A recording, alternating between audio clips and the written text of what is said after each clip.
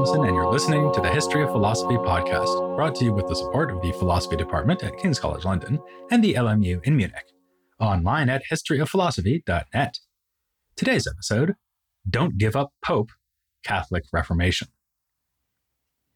In his Constitutional Catechism for use in the Kingdom of the Two Sicilies, Luigi Galanti, a Benedictine monk and member of Parliament in 19th century Naples, exulted in the lack of religious liberty enjoyed by his nation. Having just one religion, he wrote, "We do not need to proclaim freedom of worship, as other countries where there are followers of different religions have been obliged to do.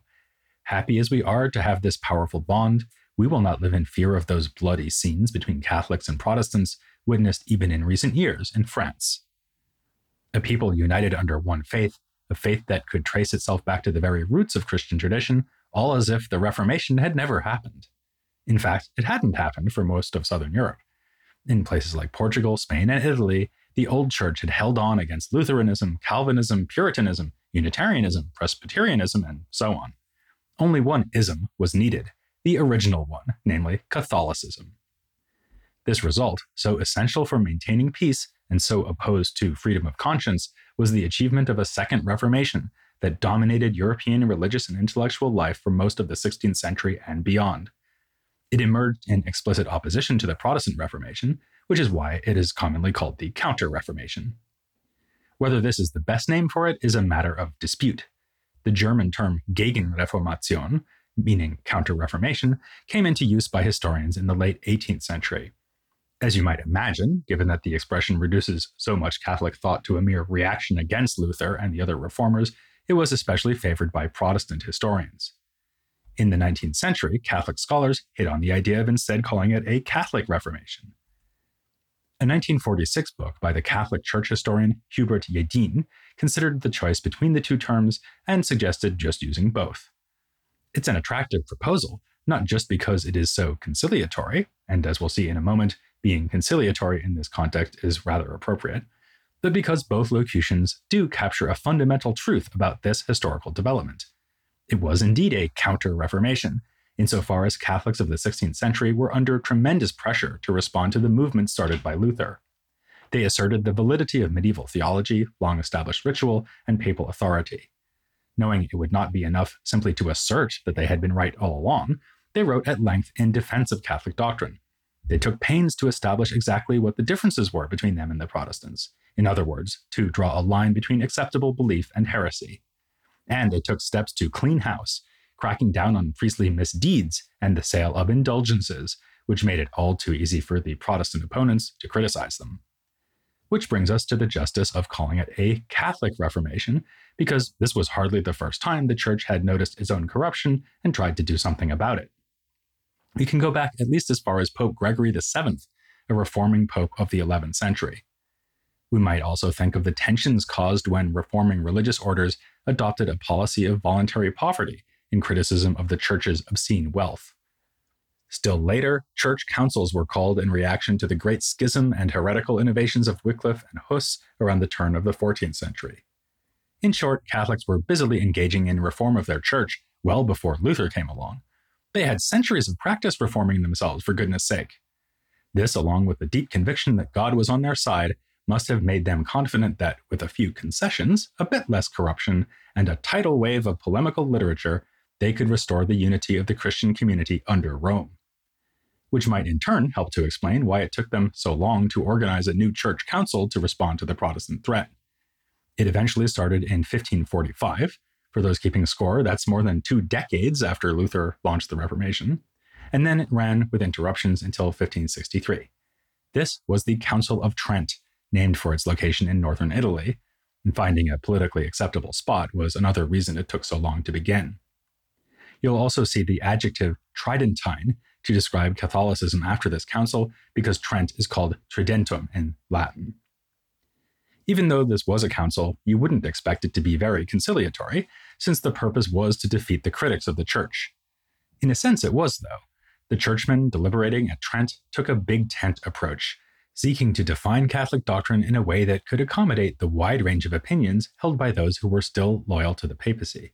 But they were also at pains to show that the Protestants fell outside the boundaries of acceptable belief. While agreeing that divine grace was a precondition for salvation, the theologians at Trent rejected the idea that humans are saved by faith alone. We exercise free will in accepting the gift of grace, and the Church and its priests are needed to administer the sacraments that signify that acceptance. Speaking of which, certain Protestant views on the Eucharist were also anathematized, and in a sweeping rejection of the Protestants' idea that the truths of religion were to be found in Scripture alone, Trent insisted on the authoritative status of church doctrines as they had developed over the centuries. For an example of an individual thinker involved in these events, let's consider Alfonso de Castro. He was a Franciscan who was trained at Salamanca, a city that will be important in the coming episodes, and he was in attendance at the beginning of the Council of Trent. Castro had already published an anti-Protestant work called Against All Heresies, and the deliberations at Trent encouraged him to write another one, on the just punishment of heretics. But if Castro was unflinching in his condemnation of the Protestants, he was also willing to point out the shortcomings of his own side.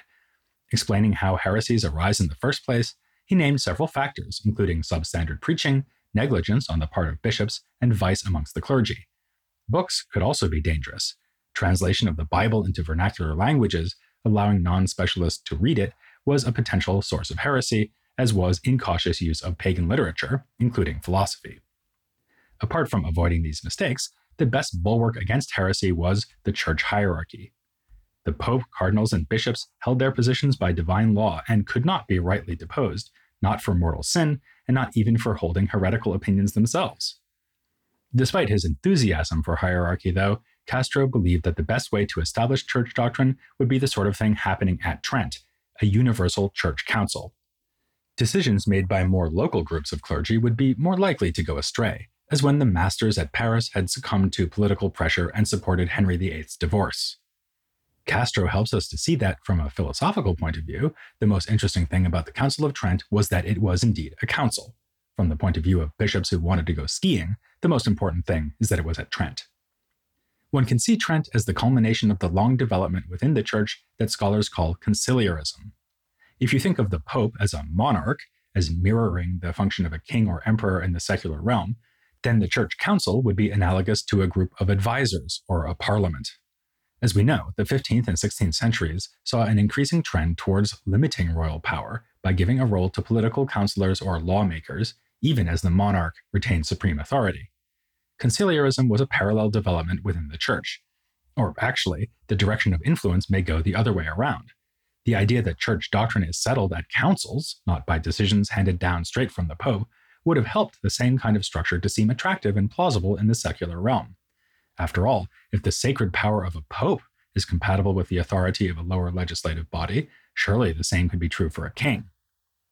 In an apparent confirmation of this connection, we find that some of the same thinkers who embraced conciliarism in church affairs also wanted to restrict the monarchy in secular affairs. An example would be the English scholastic John Mayer, who argued for both positions. It's handy that scholasticism has just come up, since this is another significant connection between philosophy and the Catholic Reformation. As you know, the Protestant opposition to scholasticism is greatly exaggerated. That's something we discuss when looking at figures like Melanchthon and in the interview with Helen Huttub in episode 387. Still, the vindication of church tradition at Trent went hand in hand with an embrace of scholastic thought, and especially the thought of Thomas Aquinas, who was elevated to the status of Doctor of the Church in 1567. I'll be devoting a whole episode to the resurgence of Thomism in the context of the Catholic Reformation. Aquinas and the scholastics in general were crucial for the Jesuits, whose tireless defense of the Church, missionary work, and intellectual contributions were a prominent feature of the Catholic Reformation, and arguably its single most important feature when it comes to the history of philosophy. Ignatius of Loyola, the founder of the Jesuit order, studied at the Sorbonne beginning in 1528, where in his own words, he learned all about Aristotle and his logic.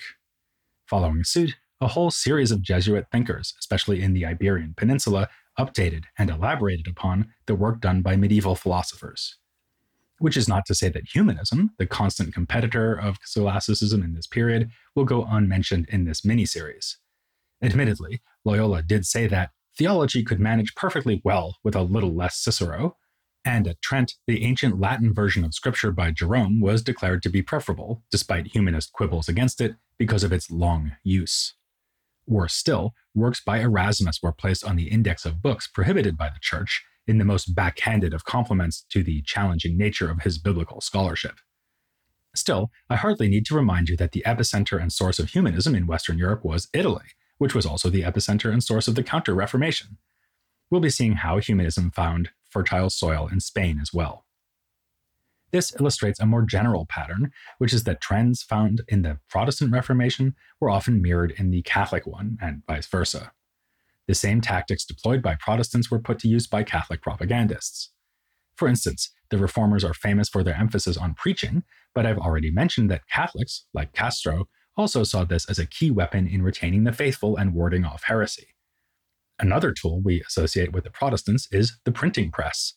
You might remember that they especially used the cheap pamphlets that scholars call Flugschriften, or flyers, to spread reformist ideas. While this connection is indeed important, it's not as if Catholics failed to notice the power of printing. As I mentioned when discussing the printing press in episode 372, those indulgences that attracted so much criticism were printed in mass quantities. The publishers would leave blank spaces to write in the individual details about the sinner who was paying for forgiveness. Print was also enthusiastically used by supporters of Savonarola, the fiery preacher who was something of a harbinger of the Reformation at the heart of Catholic Italy. Once Protestantism did arrive, the works of Catholic polemicists and apologists were churned out as fast as the presses could print them. In fact, in the 16th century, there were only 2 years, 1561 and 1562, where more Protestant material was printed than Catholic material. Of course, printing books and pamphlets makes more sense when your target audience can read. So again, though we associate increasing literacy more with Protestantism than Catholicism, there were educational efforts on both sides of the confessional divide. The Jesuits are important here.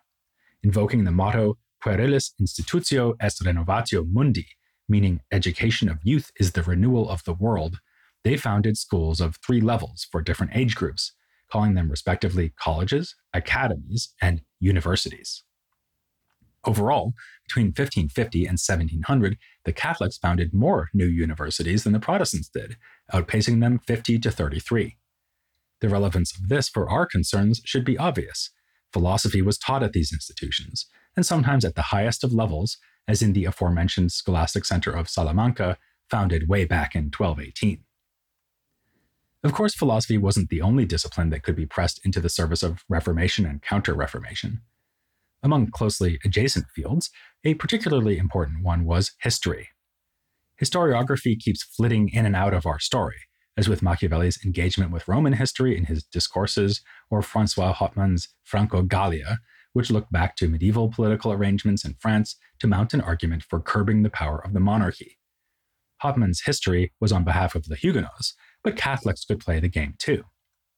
Take, for instance, Cesare Baronio, a cardinal and historian whose ecclesiastical annals laid out the Church's perspective on its own development. His method was to provide extensive documentation, putting a mass of evidence at the reader's disposal. Some scholars have seen this rather modern technique as being in tension or even contradiction with Baronio's theological agenda, but Stefania Tutino argues that, to the contrary, it was that very agenda that explains his approach. He assumed that his ample quotations would, as he put it, let the truth shine more and more clearly. In a letter, he explained why. In history, we need to let the dogma appear through the traditions and through the truth, not through the historian's own arguments, so that we may leave it to the reader, be he Catholic or heretic, to discover the certainty of the truth from the things that are being said. But as Totino shows, you did not have to be Protestant to think that certainty had not been reached. Paolo Beni, who was for a time a Jesuit until he was kicked out of the order in 1593, became a commentator on Aristotle's rhetoric, which made him reflect on just this issue of certain and merely probable arguments. Beni concluded that Baronio's annals, which he admired apart from their excessive length, were indeed the work of a theologian and not a historian.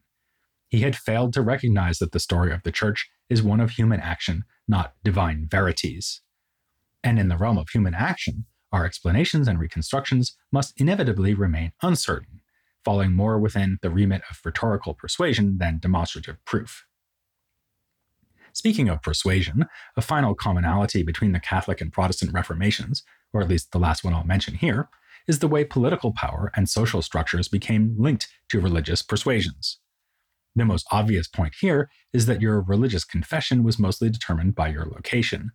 Except for the odd dissenters and recusants, people in places like England, Scotland, Switzerland, and most of Germany would be Protestant, whereas the Italians and Spanish were overwhelmingly Catholic.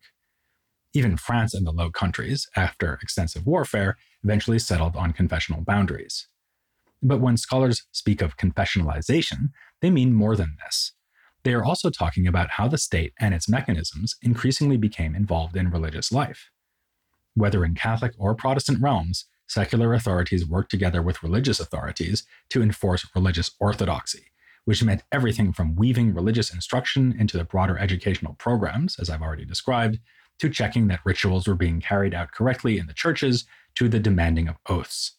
In extreme circumstances, the authorities turned to stricter measures still, censorship and persecution, up to and including torture and execution. Such violent enforcement of orthodoxy is, sadly, something else that spanned the religious divide. The execution of Servetus in Calvin's Geneva was notorious and provoked Castellio into writing his pioneering defense of religious freedom. Over in England, Elizabeth used all the power of her state to enforce what she saw as a moderate Protestantism, and her victims included both Catholics and Puritans. But I have no doubt that when you think of religious oppression in this period, the things that leap to mind first come from the Catholic sphere, the index of condemned books, and the Inquisition.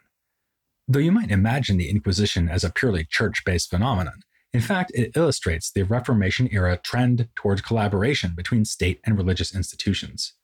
The history of church inquisition actually goes back well before the 16th century, at least to 1184, when bishops were instructed to search for heretics amongst their flocks. But in the form that interests us, it began in 1478, under Ferdinand and Isabella, the Christian leaders of the so-called Reconquest of the Iberian Peninsula. This marked the first time that a secular power took charge of religious persecution. Still, the practice took on a new meaning and level of activity in the wake of Protestant reform. In 1542, we see the introduction of a holy office of cardinal overseers for Inquisition around Europe and beyond. What was the intellectual rationale for this, and what were its effects, especially on philosophical activity? Yes, it's the Spanish Inquisition. That's what to expect next time here on The History of Philosophy Without Any Gaps.